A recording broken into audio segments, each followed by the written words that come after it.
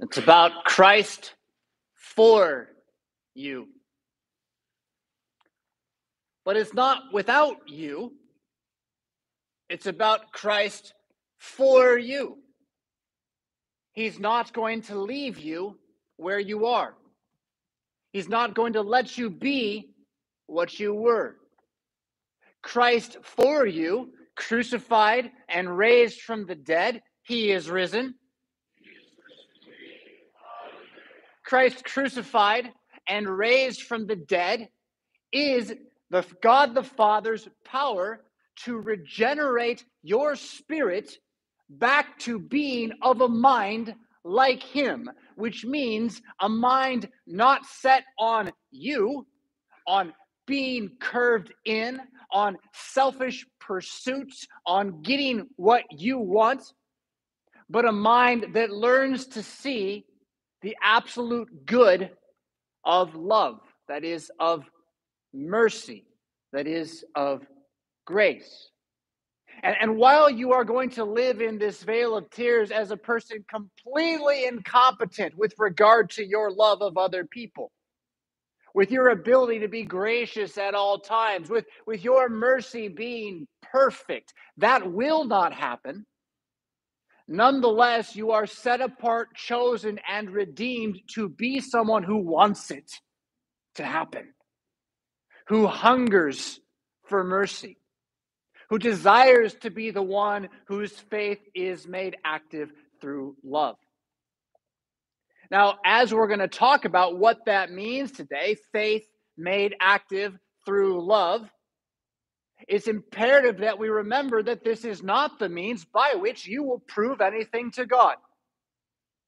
If one comes to Galatians chapter 5 and says, well, here, St. Paul is teaching us how to make God happy with us, they've ignored everything he said in Galatians chapter 1 through 4.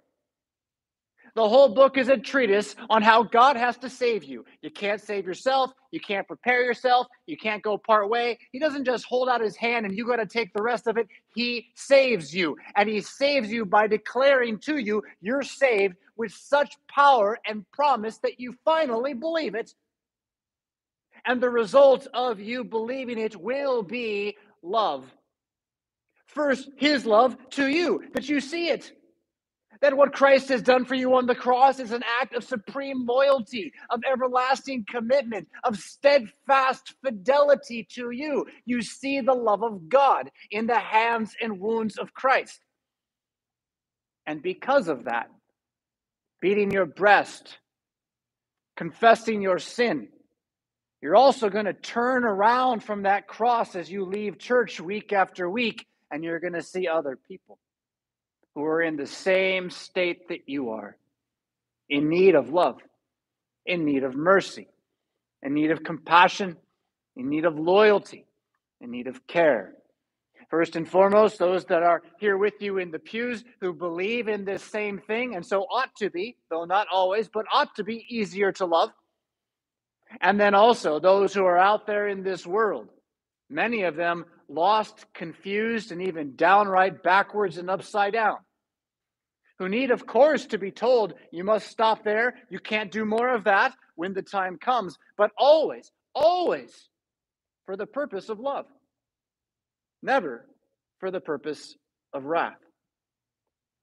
With that as our introduction, let's look at Galatians chapter 5, these verses this morning, page 974 of your Pew Bible. We're going to keep going verse by verse here at St. Paul. This is a big part of what we do.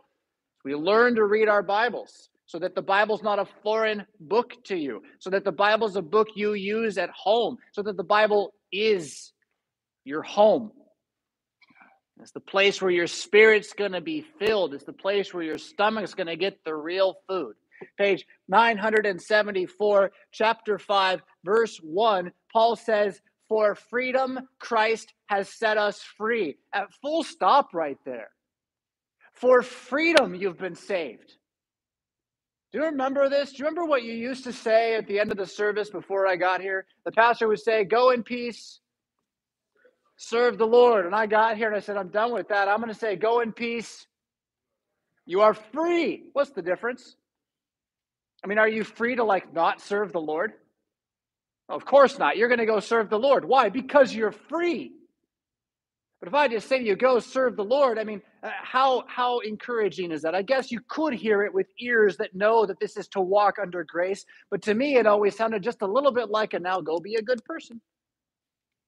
When the fact that you're going to be a good person is a result of the fact that you're free from your sin, that God has paid the price, that you can walk with liberty as one who knows you shall not be condemned, because there is no condemnation for you who are in Christ. For that freedom of conscience, of soul, and of mind, Christ has set you free. Therefore, do not submit again to a yoke of slavery. Don't walk under the law. Even though the law is good, even though we learn to love the law, to not murder, better than that. To help your neighbor, this is good. To not commit adultery, better than that. To be committed to a steadfast marriage that brings forth offspring that have grandkids, that bring forth offspring that have great grandkids, this is great. Huh? So the law is absolutely good, but don't walk under it. Don't act as if it is your judge, because it's not.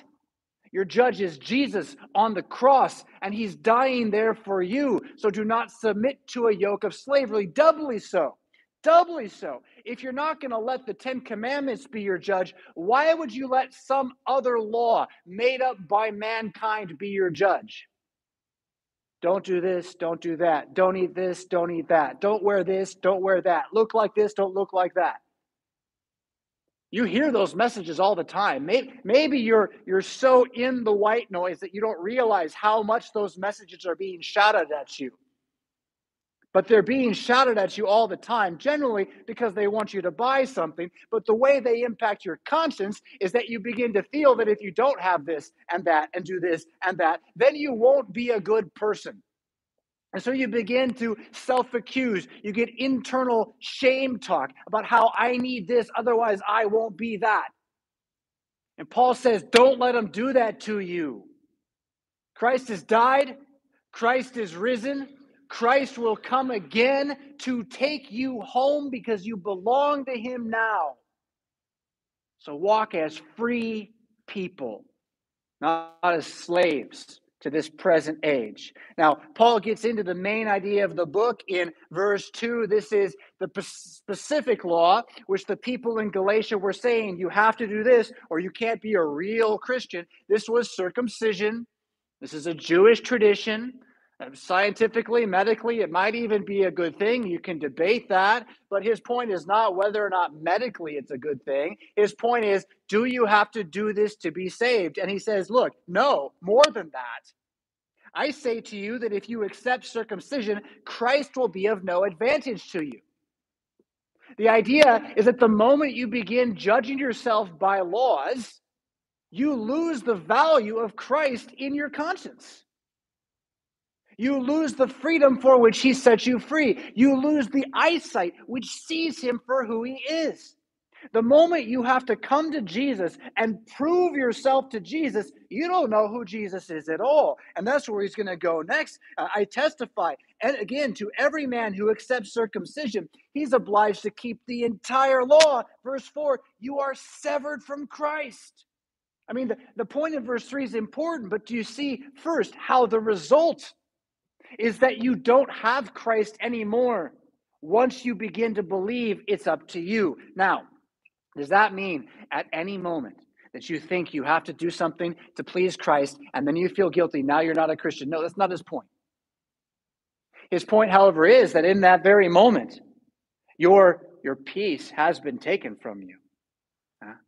The power of Christian liberty has been taken from you. And if you should become someone who truly believes that and believes not in grace anymore, but is going around telling everybody else, look, if you don't dress just like this, you're not a real Christian.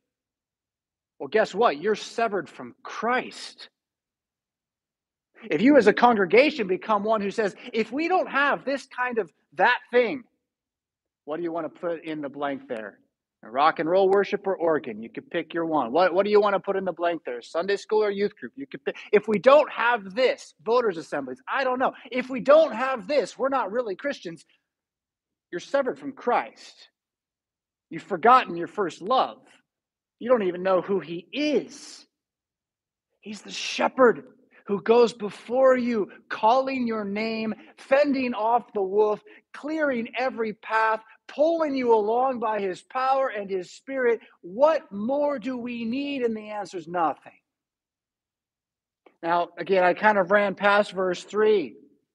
If you're going to try to justify yourself by what you do, then you've got to be perfect.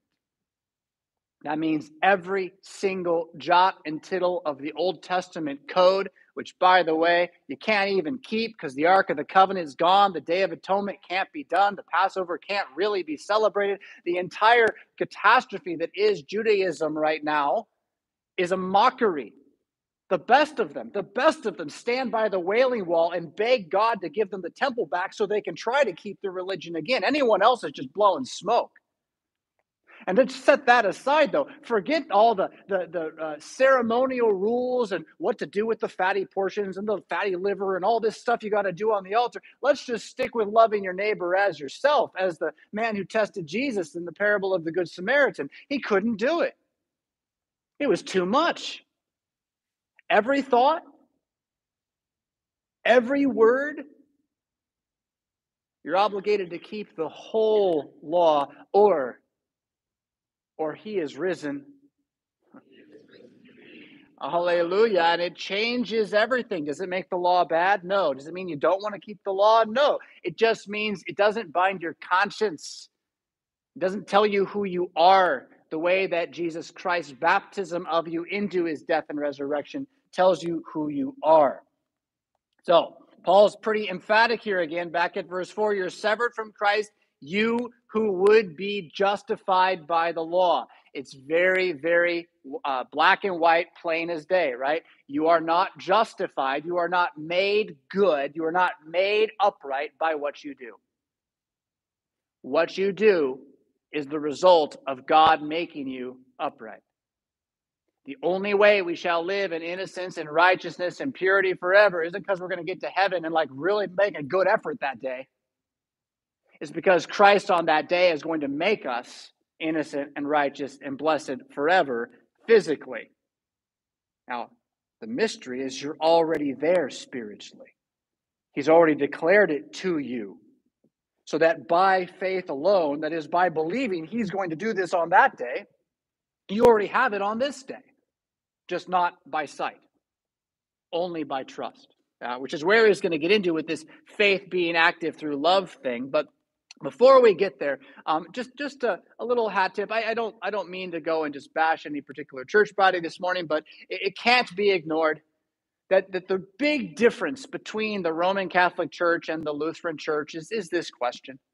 The whole reason there was a fight, really, the reason was because the Pope wanted to build a cathedral, and to do that, he needed to make some money. And so we found out that selling forgiveness, man, that made it come in. And so we started doing that. That's the real reason. But what ends up as a result of this is that the Roman Catholic Church codifies. That means dogmatizes. That means they make it a permanent statute for them forever that you're not justified by grace alone, and you must be justified by the law.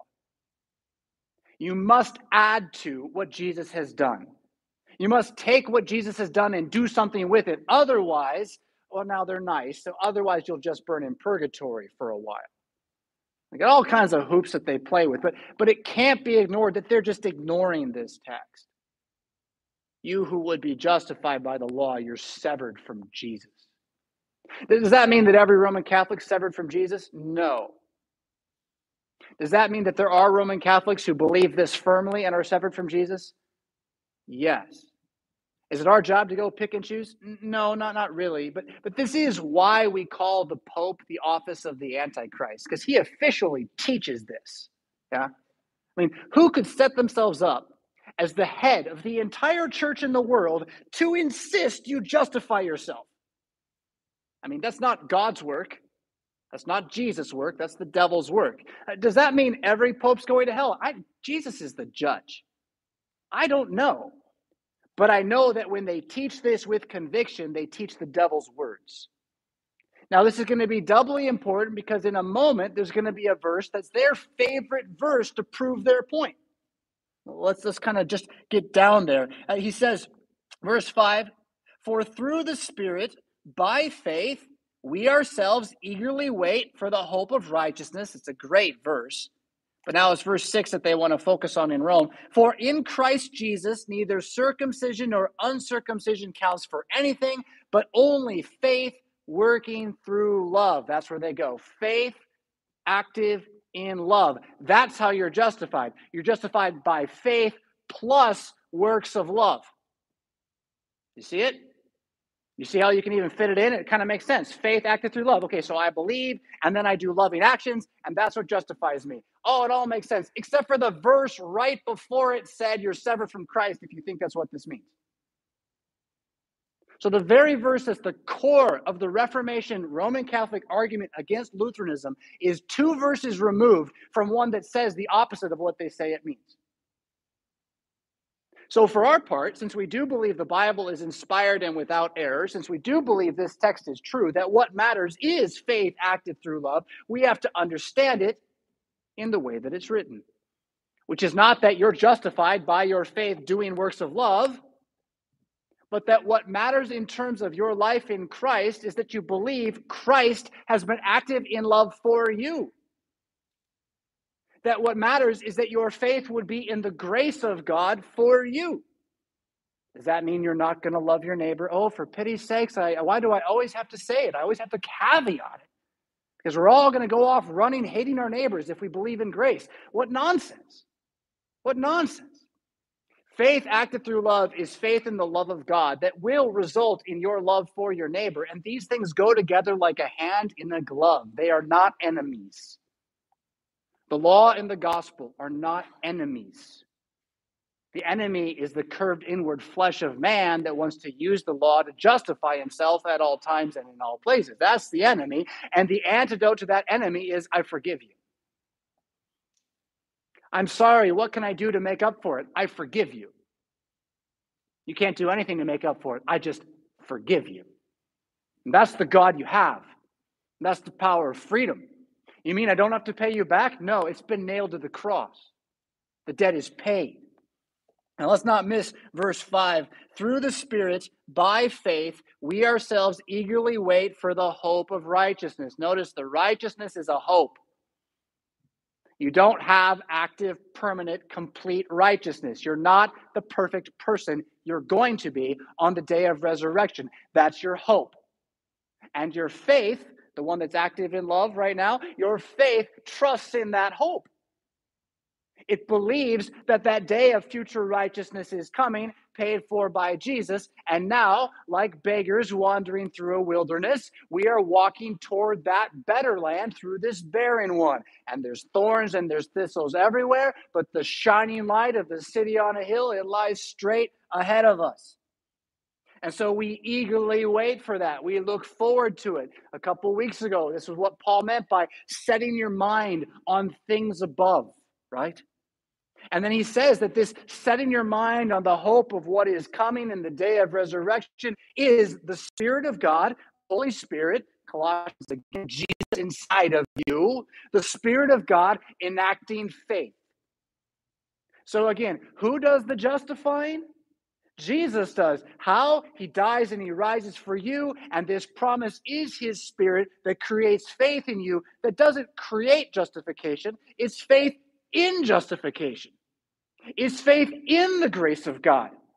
And by the Spirit creating this faith in you, you become willing to be a different person right now. And that different person is marked first and foremost by the freedom of conscience that you are given to hold your head high and do the best you can do, knowing you have a God of grace all the way with you. Now, I'm going to read ahead of here a little bit and not say as much about the next verses, but I don't want to skip them entirely here. He's verse 7, you were running well. Who hindered you from obeying the truth? He's saying, Galatians, how did you get off track? Why'd you start believing this? This persuasion is not from him who calls you. No, God isn't teaching you this nonsense about justifying yourselves. Verse 9, a little leaven leavens the whole lump. That's kind of a quote from Jesus. A little yeast changes the whole batch of dough. A little false teaching ruins the prophecy. A little trust in yourself steals the peace of conscience. that grace would give you. Verse 10, I have confidence in the Lord that you will take no other view. He says, I assume you're Christians. You're going to believe what I'm saying. And the one who is troubling you will bear the penalty, whoever he is. On judgment day, the false teacher will be judged more harshly. Verse 11, but if I, brothers, still preach circumcision, why am I still being persecuted? This is interesting. The reason that people don't like Christianity isn't because of the law that we preach. The real thing they don't like is grace. The real thing they don't like is the idea that they can't do it themselves. He says, in that case, the offense of the cross has been removed. The offense of the cross, the reality that you need to be killed, but you're not going to be, and Jesus did it for you. That's what's offensive to the pagan mind. Verse 12, oh, I love this verse. He's just kind of getting a little angry here. I wish those who unsettle you, that is, those who are teaching you have to be circumcised to be saved, I wish they would just cut the whole thing off, he says. Emasculate themselves is a very polite way of translating it. Cut the whole thing off. Verse 13 now. For you were called to freedom. This is what I want you to walk out of here today with, especially as we're headed into Set Apart. As we're headed into a month and a half or a month of talking about money, of talking about what we need to do as a people because we live here on this corner and around this corner, and we want this supper, and we want this altar to be here for our children. We have to act in certain ways. We have to believe in good judgment, that is, balanced scales. So as we start talking about it, don't forget that you were set free to be free. Don't put $1 in the offering plate based upon guilt. If you can't bring yourself to want to do it at least a little bit, don't do it.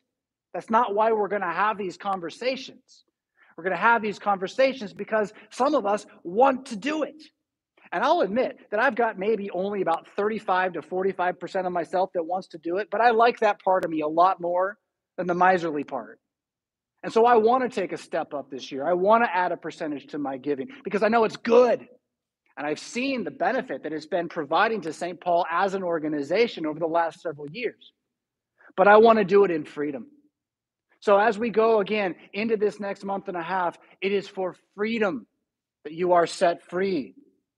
Just don't use your freedom, rest of verse 13, as an opportunity for the flesh, but through love serve one another. You're not free to go fornicate. You're not free to go steal. You're free to be the best person you can be, knowing Jesus has you firmly in his hand. You want the law is verse 14. The whole law is fulfilled in one word. You shall love your neighbor as yourself. But if you bite and devour one another, watch out that you are not consumed by one another. To forget that the God of love is a God of love creates people of justice only. And people of justice only always want it exactly fair. And when you always want it exactly fair, eventually, when it's not, you're going to try to take vengeance. You're going to get your own. And when you get your own, they're not going to think, oh, it's okay. They're taking vengeance because I deserve it. They're going to think that wasn't fair. And then they're going to try to get their own back. And just like that, snap, snap, bite, bite, devour, devour, you're at war. Now, we haven't had anything like that here at St. Paul for as long as I can remember, even through the difficulties of our little schism that we had. There was never like the bite, bite, devour, devour. But it does happen to congregations. And so honestly, I mean, say hallelujah. Let's thank Jesus that we have peace in the congregation. Let's continue to pray for Jesus that peace in the congregation go on. But now let's realize also that this applies not only to congregations, but to families. And not only to families that live in a house together, but extended families where I know you've got extended family, that there's some snap, snap, bite, bite going on. Or perhaps in the workplace, definitely in the workplace, snap, snap, bite, bite. Or maybe just down at the gas station, watching some other people shout at each other. That happens, doesn't it now? So again, his point is, what are we to be? If we're going to care about something, it's not circumcision and what you wear. It's the quiet spirit of the merciful mind who sees the other because Christ sees you. And you're so confident that Christ sees you, you don't got to worry about proving yourself to him anymore. You can see everybody else. And you can seek their good. So, verse 16, I say, walk by the Spirit, and you will not gratify the desires of the flesh. That doesn't mean if you're a Christian, you'll be a really good person. It means believe in the grace of Jesus Christ, and you will hate your own sin. I'm going to say that again because it's really important. It doesn't mean if you're a Christian, you're going to get better and better at being a good person. Measure your fruit.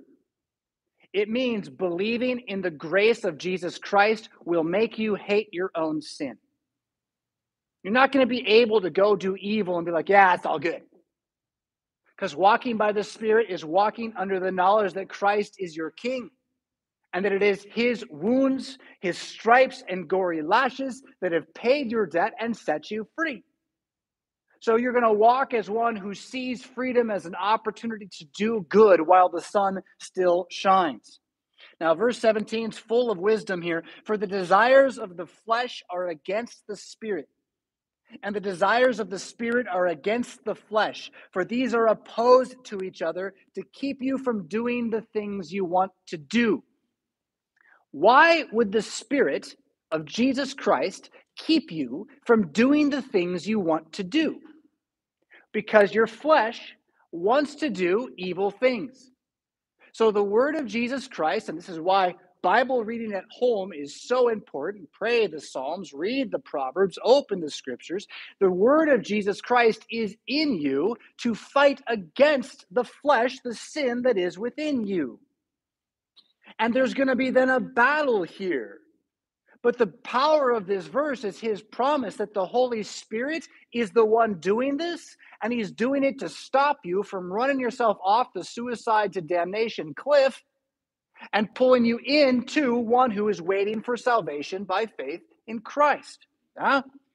So again, the desires of the flesh are against the Spirit, that is your internal born nature, doesn't want even the grace of God, but the desire of the Spirit is against the flesh. He wants to save you anyway, and this is a fight that goes on by the word of God that the Spirit is doing so you won't be damned. It's a beautiful verse. Verse 18, if you are led by the Spirit, you're not under the law. It's not about what you do. It's not about how you measure up. It's about the fact that Jesus is for you. He's your King now. He goes on in verse 19 and following to show you, look, if you really want a list of what evil is, here it is. The works of the flesh are evident: sexual immorality, impurity, sensuality, idolatry, sorcery, enmity, strife, jealousy, fits of anger, rivalries, dissensions, divisions. He's not done. Verse 21, envy, drunkenness, orgies, and things like these. I mean, you know evil when you smell it.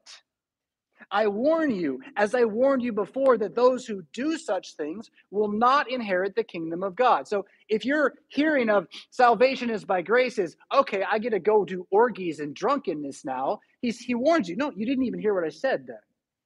You don't even really believe. But for those of us who do believe, which is all of you, I think we should just assume that this morning. Well, then what you should expect is not the desire to go be envious and drunken and like, yeehaw, let's party more. You're going to instead have the fruit of the Spirit, which is love, joy, peace, that's in the conscience again, patience, that's bearing with each other, kindness, that's an attitude toward others, goodness, that's a desire to be upright, faithfulness, that's loyalty again, gentleness. That means even when you've got to say something that's hard, you say it for the good of the other person and with them in mind. And then self-control, that's when you just decide you're not going to get what you want because it's better for everybody else that way. Against such things there is no law. You don't even need a law. It's just what goodness is. And those who belong to Christ Jesus, verse 24, have crucified the flesh with its passions and desires. You're dead. And you're alive in Christ. It's already happened. It's already done. So remember, if can mean since we live by the Spirit, let us also keep in step with the Spirit. Since this is how you're saved, hey, why not know it? That's his point. Since you're saved by grace alone, why not know it so well that you don't let someone lie and take it away from you? Why not write it down in the annals of your heart in such a way that you're able to talk about it to somebody else? I mean, again, it's not a law. You'd better go talk about grace or else. The idea is, why not have this be the story that you live your life with, as opposed to all the other stories that they're shouting at you? Do this, don't do that. Watch out for this, watch out for that. Oh, no, this, oh, no, that. He is risen. Hallelujah. In the name of Jesus. Amen. Please rise for prayer.